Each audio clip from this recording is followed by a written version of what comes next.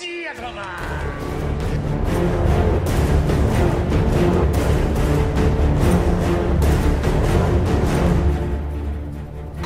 Just get those wonderful toys.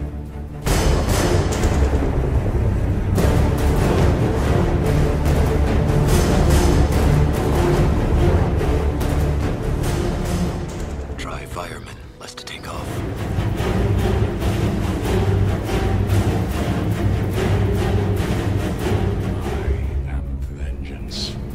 I am the Knight. I am Batman!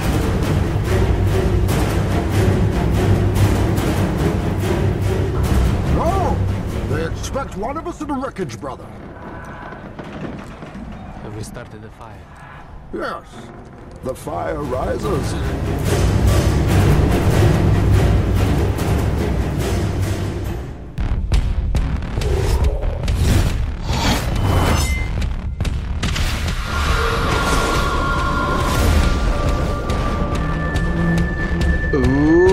Welcome, citizens of Gotham, to another TFR bonus episode.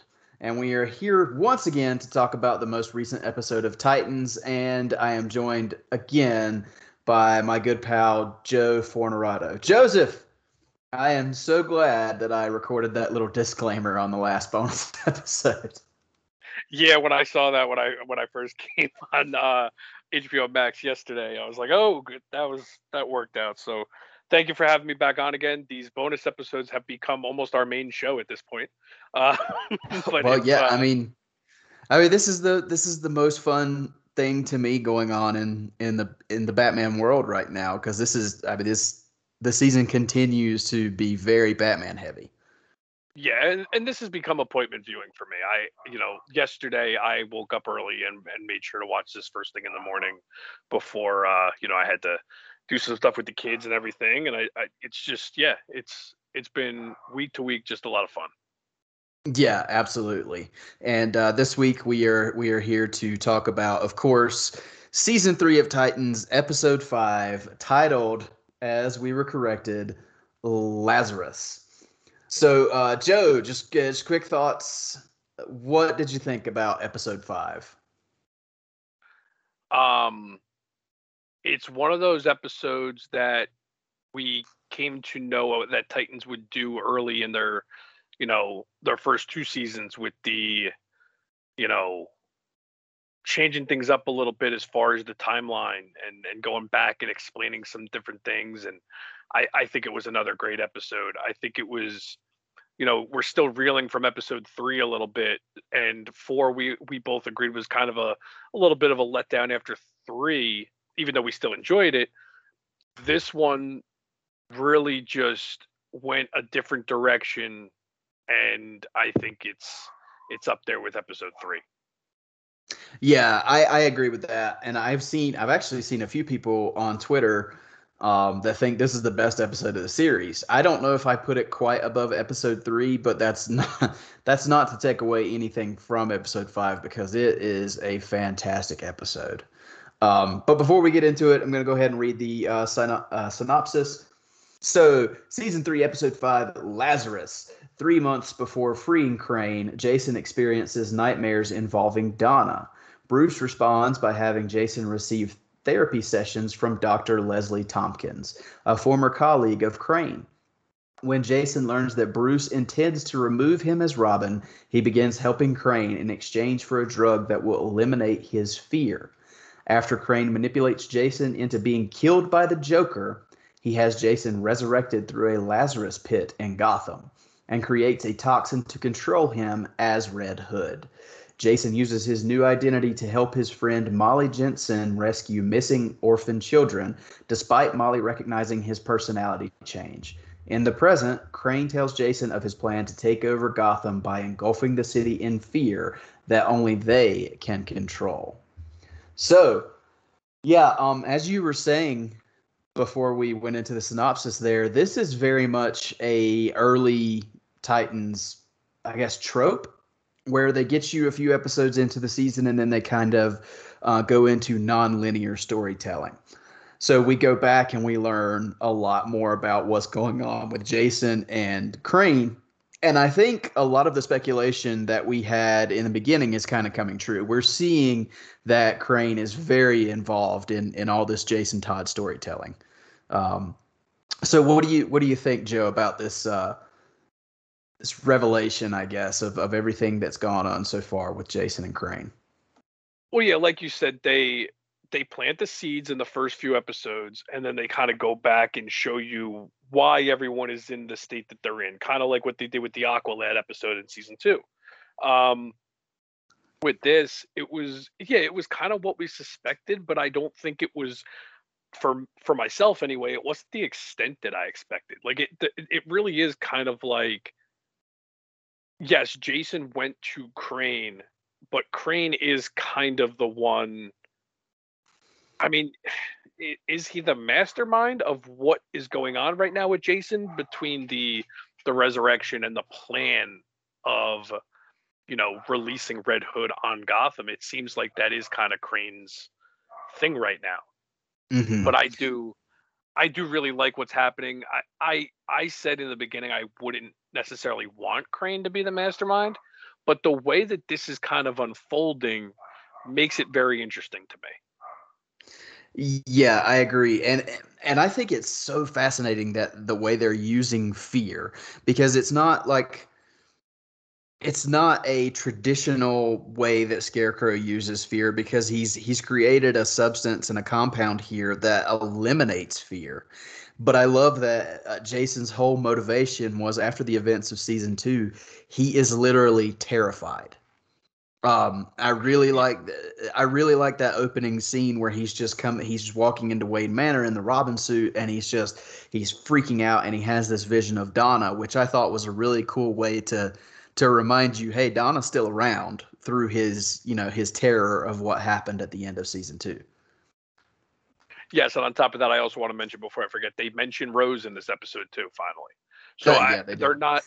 I don't think they're gonna build on that too much, but at least they're not completely abandoning that character. Like, they're acknowledging that that was a significant part of San Francisco for Jason. Um, I also, yeah, I just love that they're building off of the trauma from season 2. They're making sure that they knew they wanted to do the Red Hood story, but they didn't just say, okay, let's do the Red Hood story, and we'll try to just do it like the comics, and everyone will just kind of go with it. No, they're giving us valid reasons for why this arc is happening. If you want to call it an arc, it's almost like a reversal arc. Hmm. But it's they're giving you reasons to buy into why this downfall has come into Jason. And I think it works really well that way, because we saw all that stuff. So this is the advantage of the long form storytelling of the show, is you got to see everything that happened to Jason while he was Robin, to make him have these thoughts and why he is the way he is when he becomes Red Hood. And I'd argue that it's almost done better than the comics, because you don't see a lot of Jason as Robin in the comics, and just and there, you don't see a lot of Jason as Robin in the comics, period. But also, you don't see a lot of motivation as to why this would happen, other than the fact that Joker kills him and he's not avenged. That's really the main. Would you agree that's pretty much the main reason for Red Hood in the comics on Well, a surface level? yeah, on the surface, I think so. But I will say, I mean, with Jason Todd, everything outside of him actually being Robin makes Jason much more interesting to me, because he just wasn't. Nobody obviously cared for him as Robin in his Robin run in the comics, because everybody voted for him to die. So, um, everything everything that we've gotten since he died in the comics has made Jason Todd just much more of a fascinating character, and I think they continue it here in Titans, because this is very interesting storytelling to me. I like how conflicted this Jason Todd is, and to his credit, Curran Walters, I think he's knocking it out of the park this season. I think this is the best he's been as Jason Todd. I agree. And also, to the point of, the journey of him, this this Jason Todd as Robin in the first 2 seasons of Titans has been more interesting to me than any other type of Jason Todd Robin story in the comics at all. This has really brought way more attention to Jason pre-Red Hood than ever. And that's what I think is making his turn to Red Hood so good, because we've followed him for the last 2 seasons and seen why he's the way he is. I mean, they did a great job of making him, this little pain in the ass character in the first 2 seasons, but he was still had those moments of empathy towards him. Yeah, for sure. And to be clear, I mean, just the way that Hank really found this bond with Jason, he is a little pain in the ass, like you said, but there's something endearing about him that makes you like him, even though he is, the way he is. And knowing what he's done in this season, it's so strange because I love watching him on screen, even though I hate what he's done to the Titans. And I don't know, there's a conflict in me too now where I'm so curious where they're going to go with Jason's story by the end of the season, because we just talked a few episodes ago about how you can't redeem him now. But in this episode, with the whole situation with his friend, I just said her name, Molly. With his friend Molly, that relationship there and what he's trying to do to help her, and he was still Robin at the time. It really makes you kind of maybe a little empathetic with Jason. Yeah, it toes that line. They do a really good job of showing that he's doing this for his own reasons. He's not just being a villain to be a villain, I think. But that's where the conflict comes in, because you can understand that, but to go after Dick because he blames Dick and then to kill Hank, that's where it's like, no, that's not okay. So that's the inner conflict of Jason, where he goes too far and then he does something that you're like, well, that makes sense. Why couldn't you just stick with that? And I think that's what's going to be really interesting, like you said, to see where they take this for the rest of the season, because 2 episodes ago, I would have said, no, you're not redeeming him. He needs to die. But now you see all this and it's like, I'm really curious how they're going to do it, because I've always said, I think I've said it on the show, I always thought his redeeming factor in the comics was a little out of nowhere. And he wasn't even this bad in the comics. Like, he didn't kill one of the Bat family in the comics. Well, he hasn't here either. He just killed one of the Titans. Yeah, I'm sorry. He just killed the Titan. No big deal. But so almost everyone's favorite Titans. Yeah. So that's where it's tough, because, I don't think he's going to join the team at the end of the season. But does there come a play where he just kind of goes off on his own, and he's just left to his own devices at the end of the season? And I think that would be really interesting. And I don't want to speculate because I want to just enjoy the ride. But and this is a tangent, but there are rumors and rumblings of a Red Hood spinoff series. Yeah, there's been rumors of that for I think a year or two. Even when they first found out that this was going to be the main story for this season, or even just because everyone loved Jason as Robin. Mm-hmm. And even Curran Walters, in a recent interview, he was asked about the possibility, and he played really, he did the actor thing and played really coy about it, but said, of course, that he would love to do it. So I'm very interested in where they're going to go, because are they going to make me by the end of this season engaged enough to want to see his own story outside of the Titans, knowing that he killed Hank? But we'll see. That's we've talked quite a bit about that. But some of the other performances in this episode, I do want to talk about Ian Glenn as Bruce Wayne, because every time we see Ian Glenn as Bruce Wayne, a little bit it feels like a little bit more of the skepticism gets chiseled away, because Bruce in this episode, in my opinion, was fantastic. I love the little setup of why he is the way he is earlier in the season when you see him in these flashbacks here.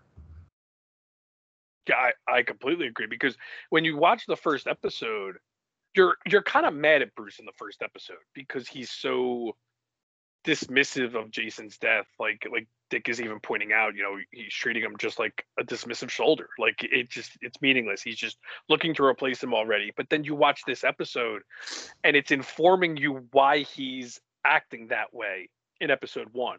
It's literally an act. He just he can't handle the fact that Jason's dead, so he's treating it like it didn't happen almost, or like he had no attachment to Jason. But when you watch this episode, I completely agree. His performance as Bruce in this episode is heartbreaking. The conversation that they have in Crime Alley is some of the best Bruce Wayne. I'll just say in general. I mean, Robin, Bruce Wayne stuff. I mean, we haven't gotten a lot of that in live action, period. But some of the best Bruce Wayne, Robin conversations that we've gotten in any type of media for Batman and Robin. It was just such a great conversation, and you really see that Bruce is worried. He's genuinely worried about Jason, and Jason is so damaged that he just doesn't want to hear it. And it's fascinating to me that the father-son relationship here, because it's really it really makes that dynamic between the two so much more personal, because like you said, Bruce is so worried about Jason, and I think he comes to a point where he realizes that Robin is actually bad for Jason, because he tries to ease him out of being Robin. And I think one of the best moments of the episode, and I'm paraphrasing, but when they were in Crime Alley and he told him, "You don't have to be Robin to be my son." That was a big, impactful statement from Bruce. Definitely. And just the fact that he says, I don't want to, he says something about mistakes. He says, he's talking about Dick, and he says, I want to learn from my mistakes. And Jason says, so now I'm a mistake. And clearly he's obvious, that's literally the opposite of what he was saying. He's saying you're not a mistake. He wants to learn from his past mistake, which is Dick. But Jason is just so afraid that he's going to lose being Robin, that he's just blinded by everything, and he's not listening to Bruce. And you could see Bruce just getting so upset throughout that whole conversation, because he knows he's losing Jason in that conversation. And it's just, yeah. Well, and he knows, I think it's such a weird dynamic, because in the comics, anytime you've ever seen Batman or Bruce Wayne reacting to the death of Jason, it tells you that there was a lot more there than just on the surface level what you see, because in the comics, he absolutely snapped for a while after Jason died. I mean, it became more brutal, things like that. And you see in Titans, they've kind of taken a different approach where Bruce becomes more detached after Jason's death. And in this episode, in the flashbacks, I love that you see that, yeah, Bruce Wayne absolutely loved Jason Todd as a son. And it explains why he went off the deep end like he did in the first episode, where, he went off and murdered the Joker. And you got to think about it as as a real father situation. Just take yourself out of the comic book genre and what you think of Bruce Wayne, what you think Batman should be. Think about what a father would actually do in that situation. And I think that's where they're going with Bruce Wayne in this show. I don't know if does that make sense? Oh, absolutely. Because, and I think just to build on that also, one thing I've always thought was, in the comics, like you said, after Jason's death, they started touching on Bruce's reactions to his death and how he got brutal and all that. Well, in this show, they actually address, I don't think they ever addressed, well, I guess they addressed it a little bit in the comics about how Jason was kind of going a little too far in certain instances and stuff before he died in the comics. But here, you're seeing Bruce really, really try to deal with it, and get, in front of it. And it's he blames himself for Jason's death here because he didn't get in front of it enough, where he really did try to stop this. And he probably feels like he didn't do enough to stop it. And yeah, if you're a parent and you feel like this person who's been doing nothing but destroying your family since day one. I mean, then he goes and kills your son. Well, yeah, you're gonna probably do something horrible to that person. Like that's just like you said, take the comic book aspect out of it. The fact that Hmm. people can watch a show like this or read a comic and not think to even understand that Bruce would do this, and they want to play the oh no, Bruce would never do that. He's better than that. You know what? I have no problem with any parent not being better than that. So like you always say, we take it as an Elseworld story. I think it makes for a more interesting dynamic to do something like this where we've never seen this before, but we've all discussed it. We've all had those conversations of why hasn't Batman just killed Joker? Yeah, for sure. And one of the ways that Bruce is really trying to help Jason, which I really enjoy just as a Batman fan, I love that he recruits the help of Dr. Leslie Tompkins because that is such a Batman thing to do. And Krista Bridges here in this episode, I thought she was amazing as Leslie Tompkins, and I really like that in this world they've made Leslie Tompkins a psychologist. So, Yeah, what did you think of this performance and how they used Doctor yeah, Tompkins? I think making her a psychologist in this world makes so much sense because and especially it just fits this story so well because they are dealing with the fear aspect and the psychological issues that these characters might have. Um, the one thing I found very interesting was I was watching this episode with my wife and I was talking to her Mm-hmm. about Leslie Tompkins. And I'm like, "Do you know anything about Leslie Tompkins?" She's like, "No, who is that?" I'm like, "Oh, geez." Like I told it never even occurred to me. Leslie Tompkins has never been in live action No, they other than don't. Gotham. Well, Other than Gotham. yeah, other than Gotham, and Yeah. nobody ever counts that anyway. So, So that's less comics accurate than this, where she's a psychologist. So I just I find that so I guess rewarding at this point too that finally we get to seeing a really interesting adaptation of Leslie Tompkins because she is so important to Bruce Wayne as a character. I think making her a psychologist in this world is so smart and having her mhm. really know the ins and outs of Bruce's life and really trying to help Jason here. And it's a shame that Jason misconstrues the situation and believes that he was being lied to. Again, that plays into the fear where he's just paranoid that everyone is just kind of out to get him at this point, and it stinks. Mhm. Yeah, and I think the events of the finale of season two just are weighing on him so heavily that he's untrustful of anyone, and that even because it almost seems like he started to really have a relationship with Dr. Tompkins, and she was making a breakthrough with him, and then the conversation with Bruce just shattered it. Which is Yeah, it unfortunate because Bruce wasn't trying to do that, but as things go in Bruce Wayne's life, that's what happened. yeah he made a judgment based on what he knew was going on for himself, and unfortunately, it just didn't work at the time because Jason, he the paranoia took over, and he was worried that they both were in this together to shut him down. And I actually feared for Leslie to an extent. I was like, oh no, like I really don't they don't go that far with Jason. Hmm. Yeah, I agree. Now another performance, Vincent Carthaser as Crane in this episode. This is the most we've seen of him so far, I think, and yeah, I really like this. I didn't know if I wanted Crane to be the mastermind pulling all the strings, but the way they've wove the tale here of Jason wanting to conquer fear and wanting to be without fear and going to Crane in Arkham Asylum and saying, I want you to help me overcome fear. I think is such an interesting take on it, and obviously he's so damaged that Crane takes this opportunity. He's completely using Jason. That's the way I see it, anyway.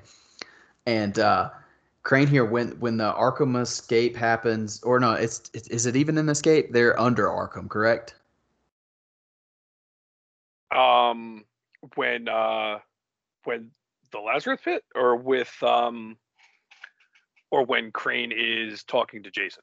Yeah, when they're just talking and they come up with when he tells him how to come up with the formula, which he comes up with the formula just sitting in his jail cell. But after that, it seems like they're in the basement of Arkham when they're just talking to each other. He says it's like the only place to get any privacy in Arkham or something. Yeah. Some little throwaway line but yeah, and this goes to what we spoke about in the last episode, where I said I don't see this Crane being, a mass murderer or whatever, and no, he is now. Like they showed that side of him in this episode, which I really did like this episode. And I don't know about you, every time I look at this guy, I see Adam Duritz from Counting Crows. I can't help it. I don't know why. I get that look. I don't have what he looks like readily available in my mind, so I don't know. But I will say there was a scene in this episode where Crane plays some music on an old record player, and obviously we have Pothead Crane here in this show, and he starts this weird dance with his limbs and stuff. And you and I were texting about this yesterday when the episode came out.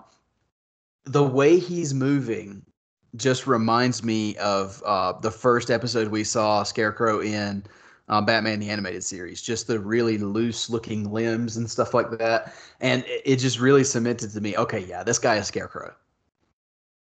Yeah, well, at first when it happened, I was like, this is really out there.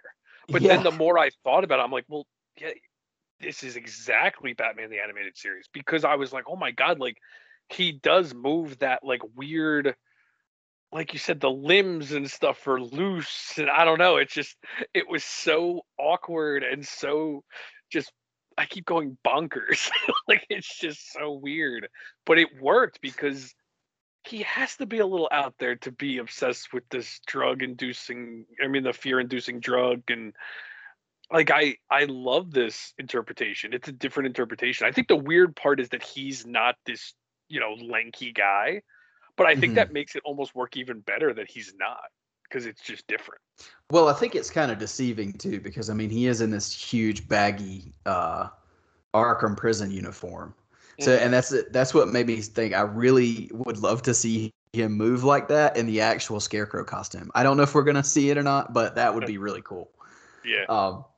But yeah, now this part of the episode is the only kind of nitpick I have of this episode, because it's strange to me, and I know you got to just kind of chalk it up to comic books, but it's strange to me that Jason Todd can just walk into Arkham Asylum and go speak to a maximum security inmate.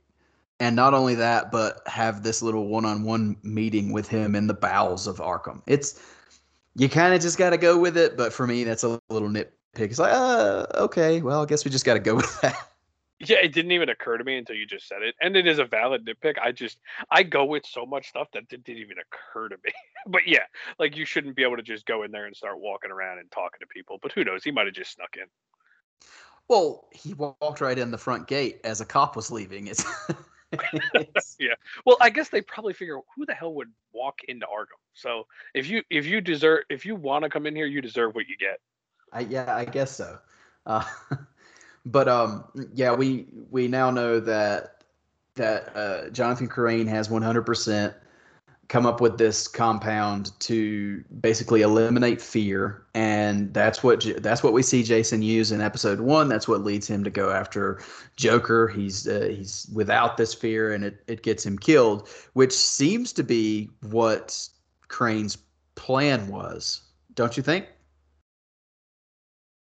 Yeah, I don't know if was his plan to have him killed and resurrected? It's so weird. It is. It's hard to explain. Because they were very, like, Jason didn't know he was going to get resurrected. They took his body to the pit. So it did seem like that was the plan all along, or was that the backup plan? But they seemed pretty ready to do all that. And I do really enjoy that aspect of it, is that Crane was like, oh, let's test this out. If this fear gas or anti-fear gas makes him, ballsy enough to go after the Joker, he's going to die. So let's test this out and see what we can do with this guy. Mm-hmm. It's very interesting. Yeah, the Lazarus pit was a great touch. I'm glad that they used that in the show, because I personally like the Lazarus pit option of bringing Jason back a lot more than Superboy punching the source wall and all that goofiness. Uh, so I think that's something I like about the Under the Red Hood animated film more than I do about the comics. So I don't know your feelings on that, but I thought it was really smart of them to have a Lazarus pit in Gotham that Bruce doesn't know about, which is a little strange. That Bruce doesn't know about it, but Scarecrow does. And yeah, it's a convenient way to further the story. It is what yeah, it is for at that sure. point. I'm just glad we got the Lazarus pit, and I agree with you. I didn't even know the whole Superboy Prime thing for years. I always just assumed it was a Lazarus pit. Never even knew that was made for the movie. Mm-hmm. Yeah, for sure. And yeah, so the use of the Lazarus pit, like I said, I really enjoyed that, and I think that's basically where we lead into the end of the episode when we find out that Crane is telling Jason that his plan is to take over Gotham, and engulf the city in fear, which we knew it was going to get there eventually. And I'm hoping that this is going to lead to us seeing the fully realized Scarecrow.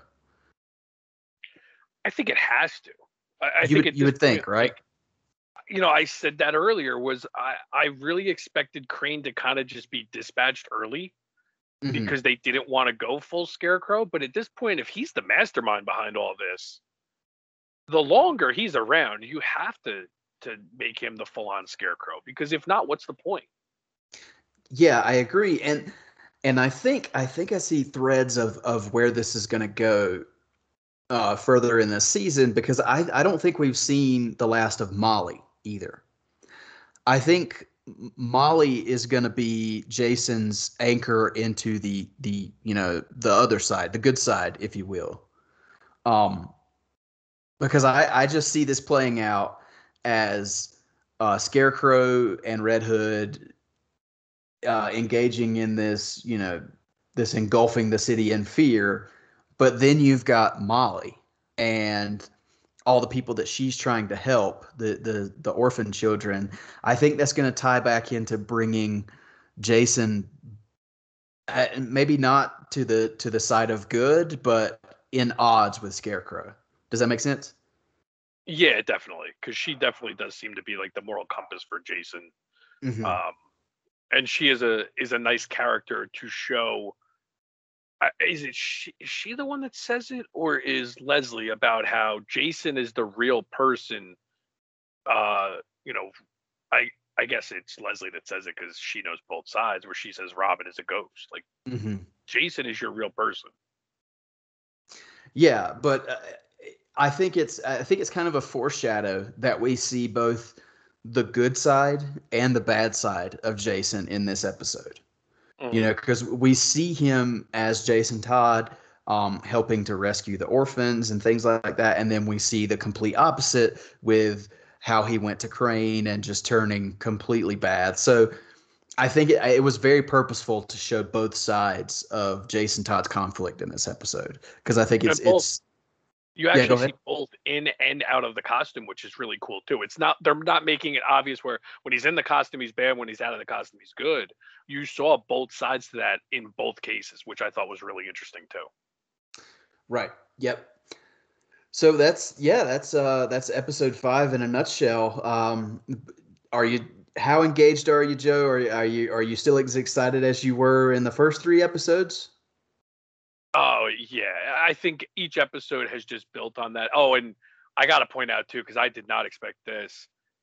His face, when they put him in that pit, I don't know if you noticed it. It is really mashed up. Oh, yeah. Yeah. I noticed when they took him out of the body bag, he looked really jacked up. Yeah, they didn't shy away from that. It's in the shadows a little bit, but it's pretty brutal. I just came to that part. That's why I was just distracted by that.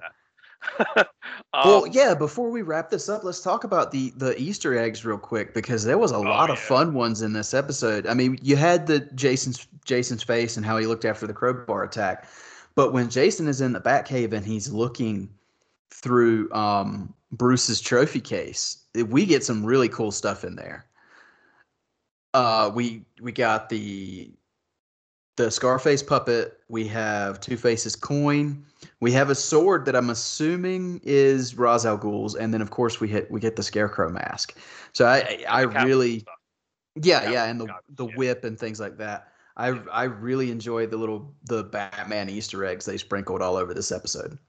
Yes, and I especially loved Bruce's touch with Jason earlier in the episode. If she loves cats, then run. Yeah.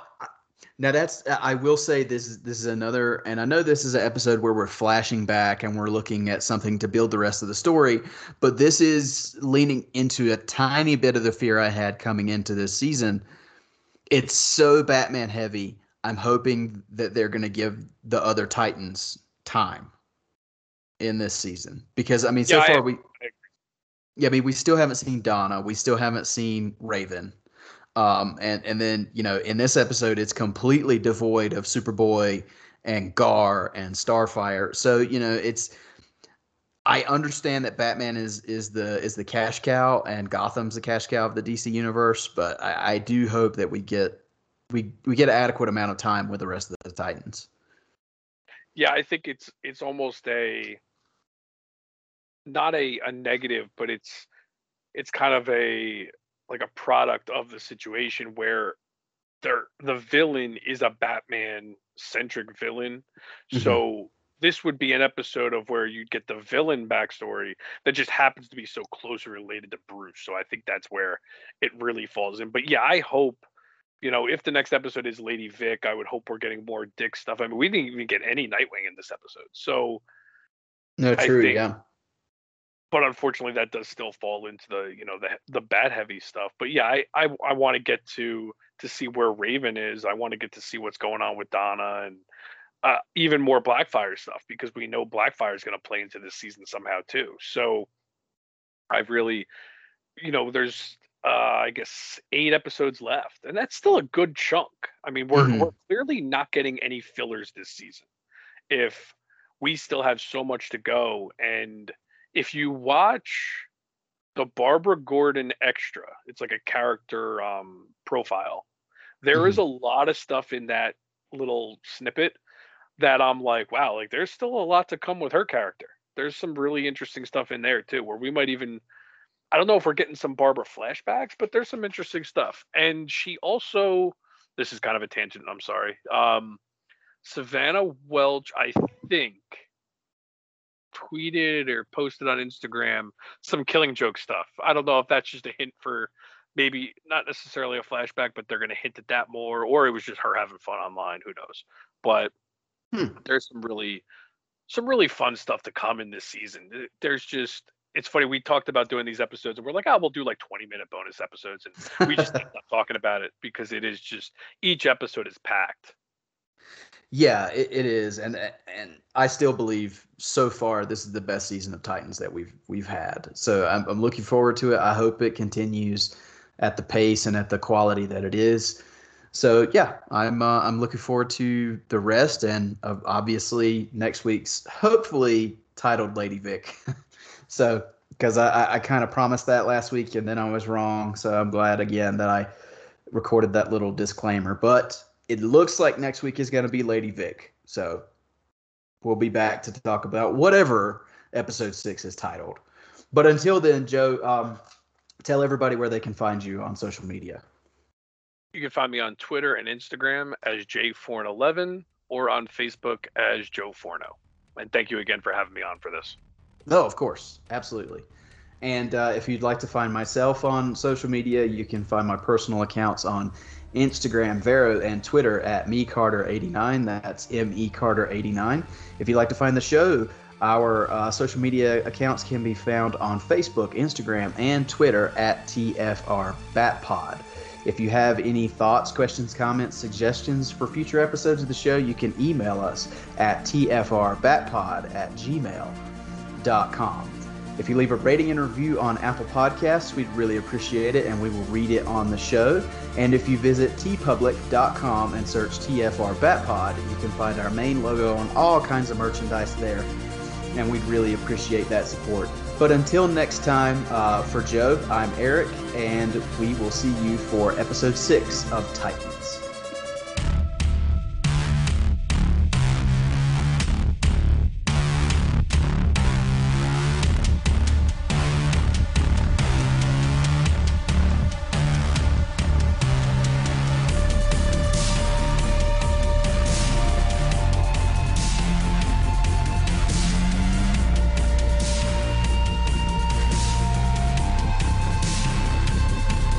Batman was created by Bill Finger and Bob Kane. The Fire Rises, a Batman podcast, is in no way associated with AT&T, Warner Brothers, or DC Comics. The thoughts and opinions expressed by the participants are solely theirs and do not represent the companies that they work for. Thank you for listening.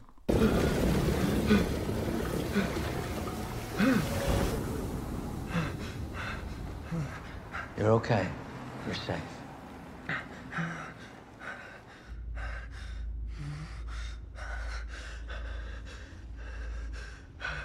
Bruce? No. There's no Batman here. The Joker. Where am I? Just breathe. Just breathe. Stay calm. You're safe, okay? You're in the only place in Arkham that a fella can get a modicum of privacy. What happened to me? Well, long and short, you were dead. I brought you back.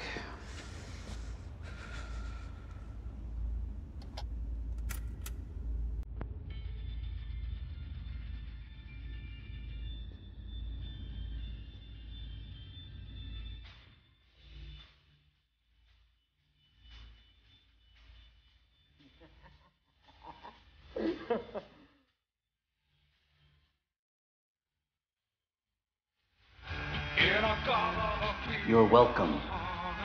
You know, you really should be thanking Ra's al Ghul. He left a tiny puddle of mysticism that even your friend Bruce Wayne didn't know about. I was dead. Yeah. Jason, you were dead. Now it's time to get over that because we have so much work to do. Now, you wanted deliverance from fear. But we conquered man's greatest fear. You beat death. Time for your medication. I cooked you up an extra special dose. Would you think I brought you back just so I could kill you? Come on. It'll make you better. It'll make you better than better. Trust your doctor. There you go. Just let all your problems drift away. Drift away.